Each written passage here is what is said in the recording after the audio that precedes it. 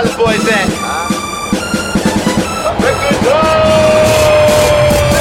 Valley Boys, we get on up. We don't fly, boys, we get up. So high, so high. Valley Boys, we get on up. We don't fly, boys, we get up. Welcome to Red Eye, a conversation series where V and I sit down and have the type of conversation you would have on a red eye flight. Late at night when the world is asleep.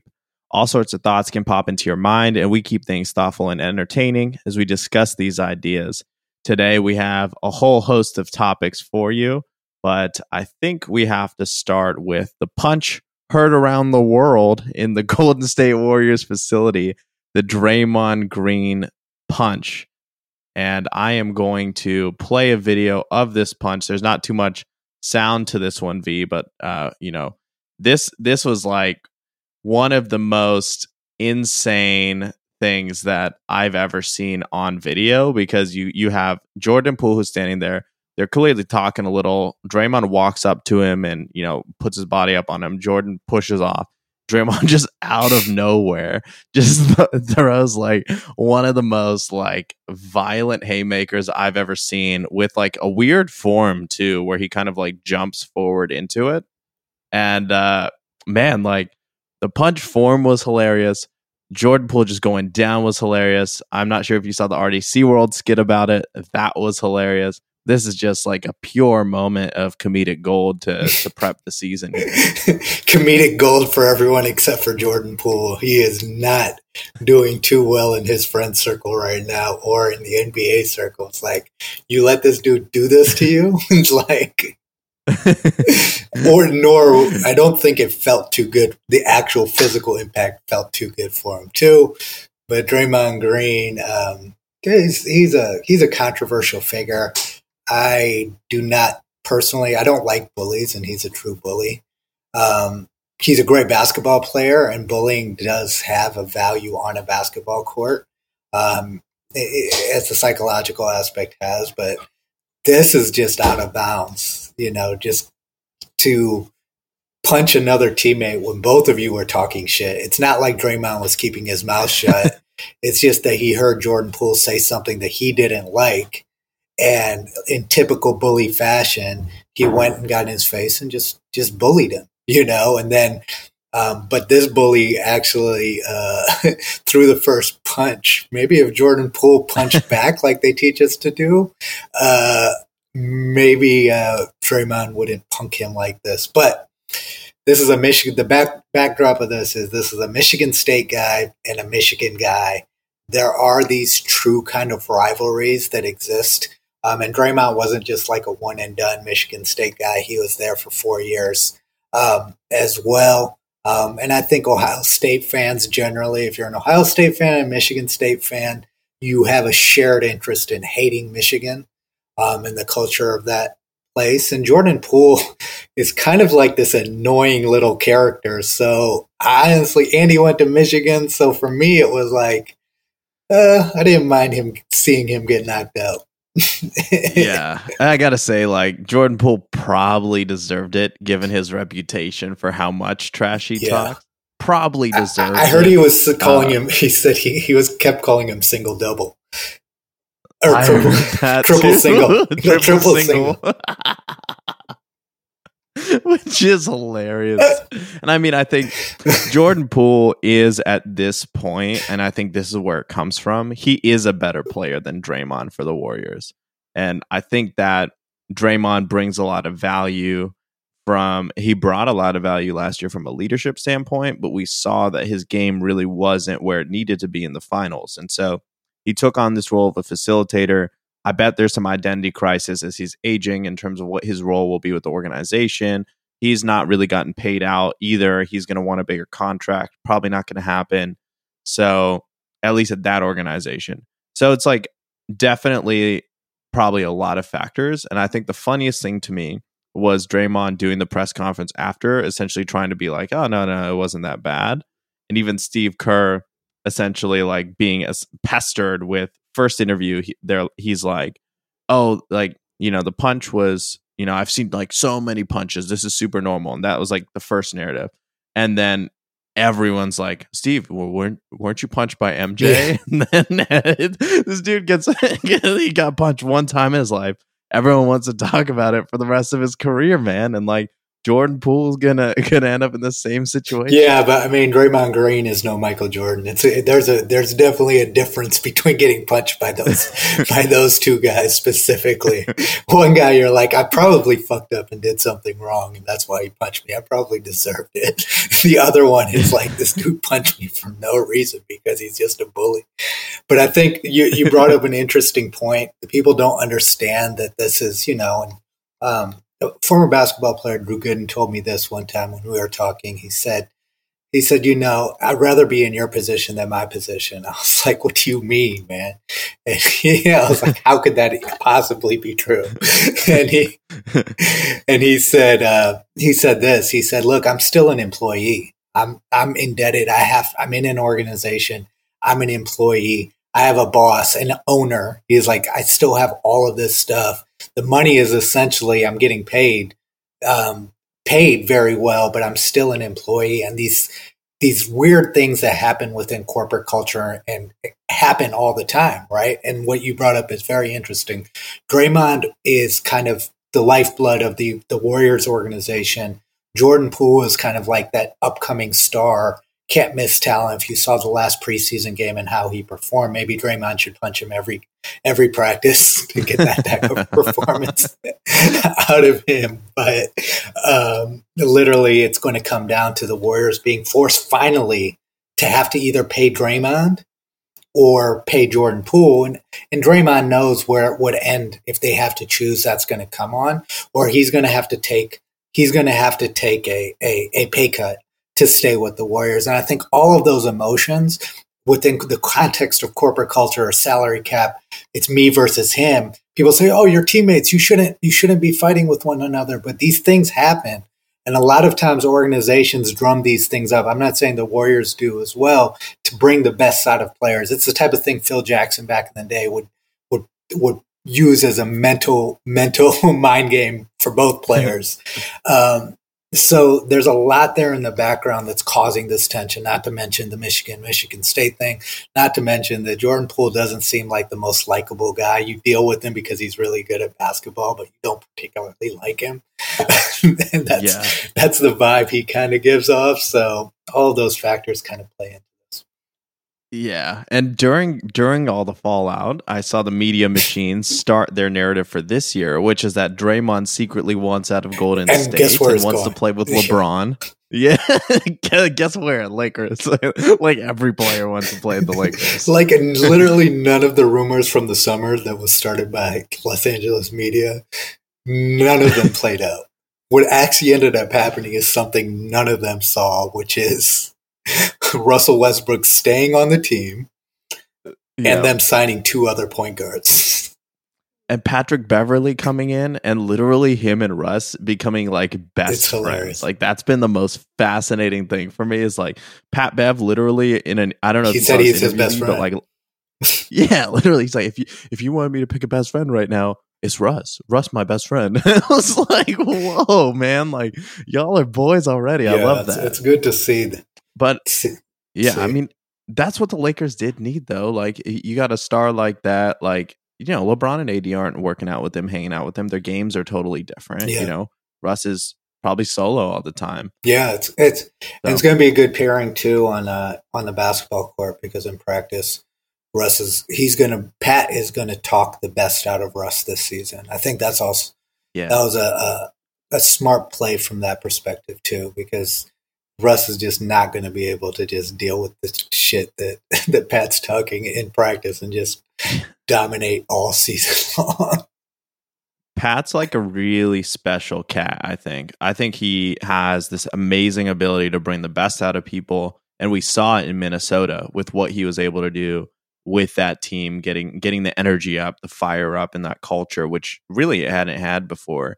And, I think he's like tremendously underrated as a player because of that. He falls in the same camp as like a Draymond in terms of the type of role he plays on the team. But I think that both of them struggle with like the tact of it from time to time. Like they tend to make mistakes with how they sit in that role. And I think you can see the pressure of the situation in Golden State getting to Draymond a little bit, and like his fear of not being able to stay in the league too much longer is definitely playing a factor. I think with Pat Bev, he's making this very smooth transition to media. Draymond's trying to do the same thing. He's doing it on a podcast, which I think is inherently like a little bit limiting in terms of long-term scope as a player. So, well, I mean, Draymond has done very well being in that Golden State. He's already set up his parachute because I don't know if you know this, but he's taking over for Charles Barkley on TNT in 2 years. The contract's already done. So he's already got his future. So he's already made made the moves. And that's part of the issue here is that for everything that, because Draymond talks more than any player in the NBA, at his skill level, especially in media, he's all over everything. It's smart, he's a great talking head. And he talks and talks and talks and talks, and sometimes the problem is that why this creates a problem for him specifically is when you talk that much and you try to represent all these things, and then you do something like this, and it's not like you're 20 years old. You're at the later phase of your career, like in your mid-30s. That makes you wonder, is there still like a full-blown immaturity issue that you have to be aware of no matter where he goes, right? Because this isn't a move you're supposed to be making as the gray old veteran against the young 25-year-old player, right? It's like, is there some sort of deeper issues here with Draymond as well? Yeah, and it's all speculation at this point, but I mean, we can only watch as the season progresses, and we'll see how this Golden State Warriors team pans out. With our luck as fans of every team but Golden State, they'll win a championship again. But we'll have to see how it plays out. I think there was one other thing that happened this week that had me dying laughing to this same extent as Draymond punching Jordan Poole, and that was Kanye getting banned on Twitter and Instagram, and was it everything or was it just a couple? Well, he got banned on Instagram, and then he went over to Twitter, and Twitter banned him like a day later. That's kind of the process. So I don't know in terms of what I'm not sure exactly what he got banned for on Instagram, but I do know the Twitter ban was directly related to his anti-Semitic comments. Yeah, so Kanye, did the White Lives Matter thing. Then he got mad at essentially like a bunch of black people. Then he got mad at a bunch of white people. And then he took that in the Jewish direction, and that was where the line was drawn. Because everybody knows that if you go 1 ounce anti-Semitic, you're off every platform immediately. Yeah, the two things you can't do in media is attack gays and attack Jews. And before like the shock, people go in shock. Let me dig deeper and explain this and give it the context. I didn't do that just for Kanye value. There is reasoning behind why this is true and why, the world and culture in general is a whole bunch of power structures. And the aim really needs to be to solidify your position and your potential, longevity in the world, you have to rise to the top of one of those structures. And the Jewish people specifically, and the gays kind of follow this lead in media. They control much of media and much of the media narrative, as well as much of the legal industry. And Gladwell actually talked about it in his book, The Outliers, of like how that whole thing of like even having the Jewish attorney came about. And basically what happened is during the Great Depression, all these Jews started law firms doing all the work that nobody else wanted to do. And that was nobody wanted to do mergers and acquisitions or business work in the midst of the Great Depression. So that work was looked down upon at that time by lawyers, and they took it on. And now pretty much all of the top 10 law firms by volume of business are Jewish firms. And that's the same is true for the entertainment and media industry. I mean, this is why that you get canceled so quickly, because the people at the top of that power structure are the ones that are actually being offended. If you're not, it seems like this is true in America in general. It's like there's sympathy if it's not you, but everybody feels it more when it's directly related to you. And I think Black Americans specifically in America, that's kind of the thing that's hard for them to explain to other minorities, which is like, you haven't dealt directly in this country with this bullshit. I know if you're Indian or you come from a British colony, you dealt with it, but you don't know what it's like to deal with it here. And then also see other groups when they are attacked, the disparity in response there versus the response when racist stuff comes on with police. That's what this whole kind of, to give the whole thing context, this is the genuine and authentic reason why, Black Americans are so upset at culture.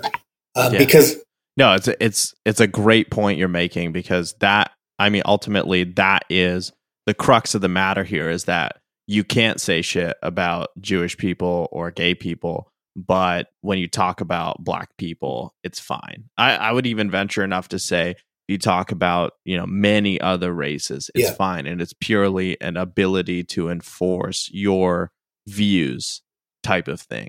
It's who's in power. And I think you nailed that story. The Jewish people are very proud people. They've been persecuted in recent memory, and it's very painful to them. And they worked very, very hard to put themselves in a position where they would never feel that way. Yeah, and they're going to exercise that power whenever they can, quickly and decisively. You know what I mean? And that's just what it is. What it is. It's a hard pill to swallow, but you and I always talk about understanding that there is a game being played. Like, if you're playing the power game, and if you're not figuring out or manipulating the system in a way to like find a space in that power structure, then you're going to have a lot of trouble, generally speaking, if in that world. It's not going to be fair. It's not, you know what I mean? Fairness isn't the way the world operates.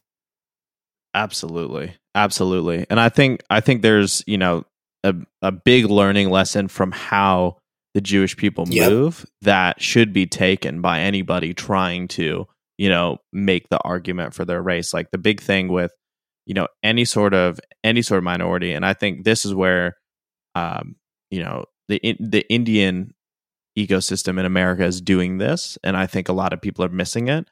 But Indians basically run most of tech. Yep. Like in 10 years, basically every company will be CEO'd by an Indian American. And when it gets to that stage, if you say something against Indians, the Twitter CEO, the Google CEO, the Facebook CEO, they'll all be Indian people. And they'll be able, obviously I don't really feel like we deal with that kind of discrimination here, but like that is, in my view, how you play the game. I think there's like a strange like similarity that I've experienced between Indian culture and Jewish culture in my times, in Israel, and going to Shabbat dinners and hanging out with my Jewish friends. And it's like, it's so freaking similar, man. Like it's the same values, it's the same upbringing.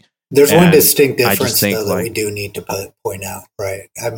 What is Jewish people generally are one for all for one. We were kind of the difference. The challenge that we have as Indian people is the caste system. Even it carries over when you come over here, and then also the ingrained competition that creates.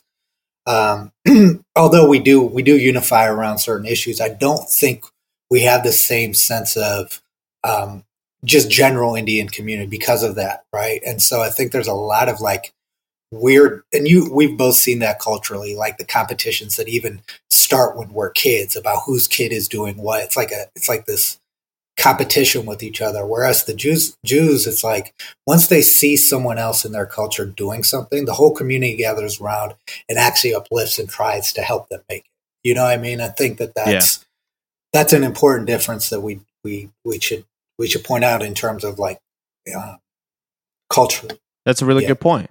I mean, that's actually one of the causes of animosity around the whole WeWork story, is that he didn't go venture capital. He went to his people, and the entire thing was basically funded by a few Jewish people in New York, especially through a lot of the early stages. He never let any of the major VCs in, which is why there were so many vocal tech folks rooting for his failure. They love, love, love, love. And, seeing somebody fail when they built it on their own with their own people because they weren't dependent on the structure, right? They like people who are part of the structure hate that. And I think this whole kind of thing, where I think about like Kanye and like that example that he set, it's like his posts, at least the first ones that I saw, were like, "There's 3 Jewish people after me," is what he said, something like that. It's like, why do you need to put the word Jewish in front of people?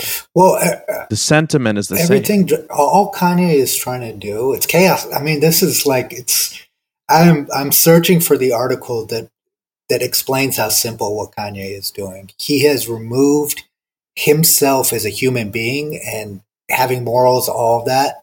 He looks himself as a product, and he does all the things just to trigger. He's like, if I trigger this, I'm going to trigger this because it's just going to keep me at the top of the headlines, right? And up until this point, maybe it is a good strategy because it seems like, for whatever weird reason, I have not been able to understand this, no matter what he does, how much he disrespects groups, people still buy these Yeezy shoes and Yeezy merch. I don't know if it's declining or not, but it seems like people are separating the product from him in terms of purchasing. No one seems to really care. Yeah.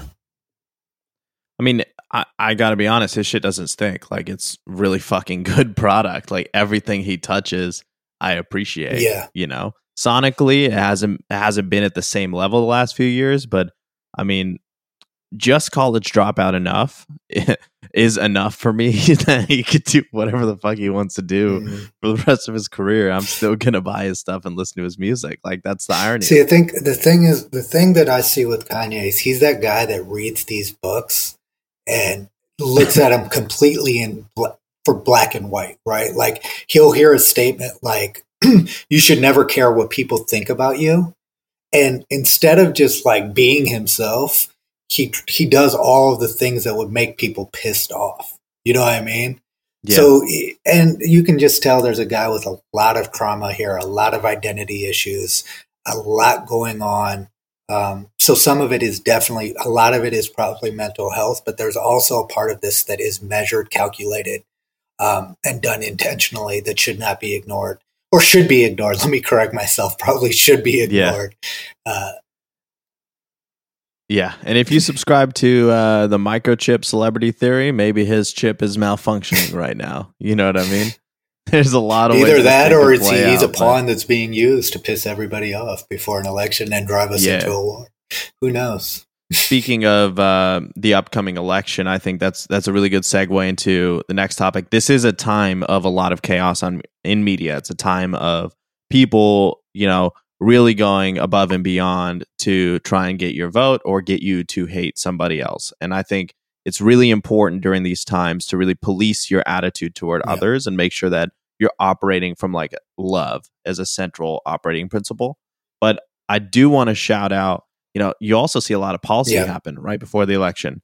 And the biggest one was seeing Biden pardon all these marijuana possession offenses, which was very long overdue. I'm really, really happy that we saw that happen at the federal level. And that's the type of thing that we need to be actively moving forward as an agenda in this country. I'm very happy to see that. And now, kind of on the flip, he also made these comments that we're in nuclear Armageddon right now, and that, war is highly likely, all these different things. And, we've heard it from others in media as well.